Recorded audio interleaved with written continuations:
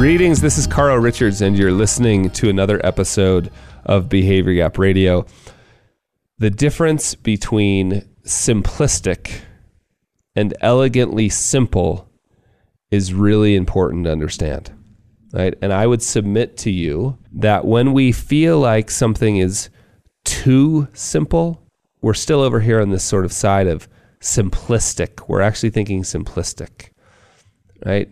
That elegantly simple resides, this place called elegantly simple or simplicity resides on the other side of complexity, right? That's what Oliver Wendell Holmes said. He wouldn't give a fig for the simplicity on this side of complexity, but he'd give his right arm for the simplicity on the other side. And what that means to me is often we have to sort of wade through a swamp, if you will, of complexity, sort of really understanding a problem to get out on the other side and go, oh, okay, it's really just about this, right? This is the one thing or the two things that matter about this, right? This is the one idea I got out of that book, right? So simplifying complexity almost requires us to go through it a little bit.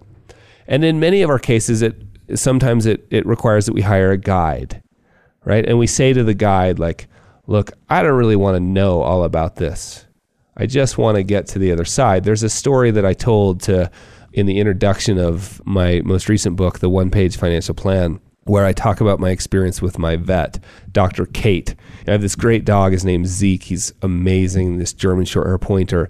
And he was having some stomach problems. And as I say in the book, I'll spare you the details about how we knew he was having stomach problems, but just trust me, he was having stomach problems. I took him into Dr. Kate. Her office is right by my office. And I said, here, check out Zeke. I'll be back. We were just getting ready to leave on a big trip. It was actually to Australia and for work.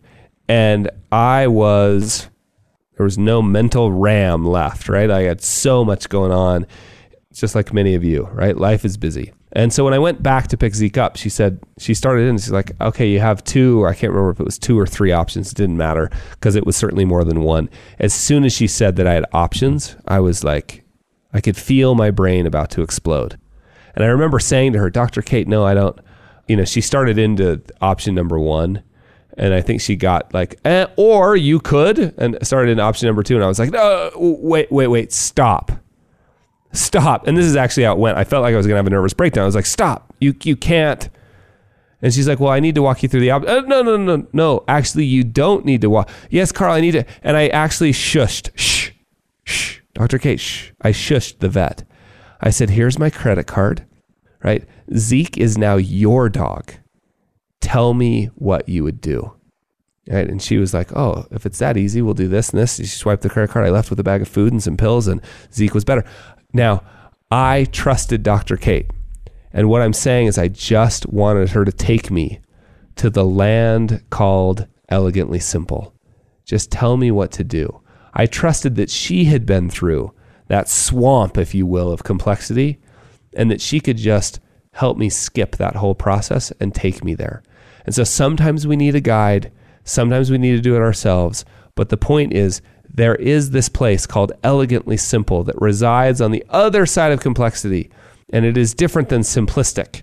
Once you live in the land called elegantly simple, I'm convinced you can't make things too simple for other people, because you now possess sort of just the confidence that you know what it's like to go through all the stuff you had to go through. Dr. Kate knows what it's like to go to veterinarian school and 5 years in practice and seeing hundreds of dogs, and she knew what it was like, so she could just take me there. And that confidence came through, and that's how we can all approach this idea of giving people simple solutions, giving ourselves simple solutions, and realizing that's the value of elegantly simple.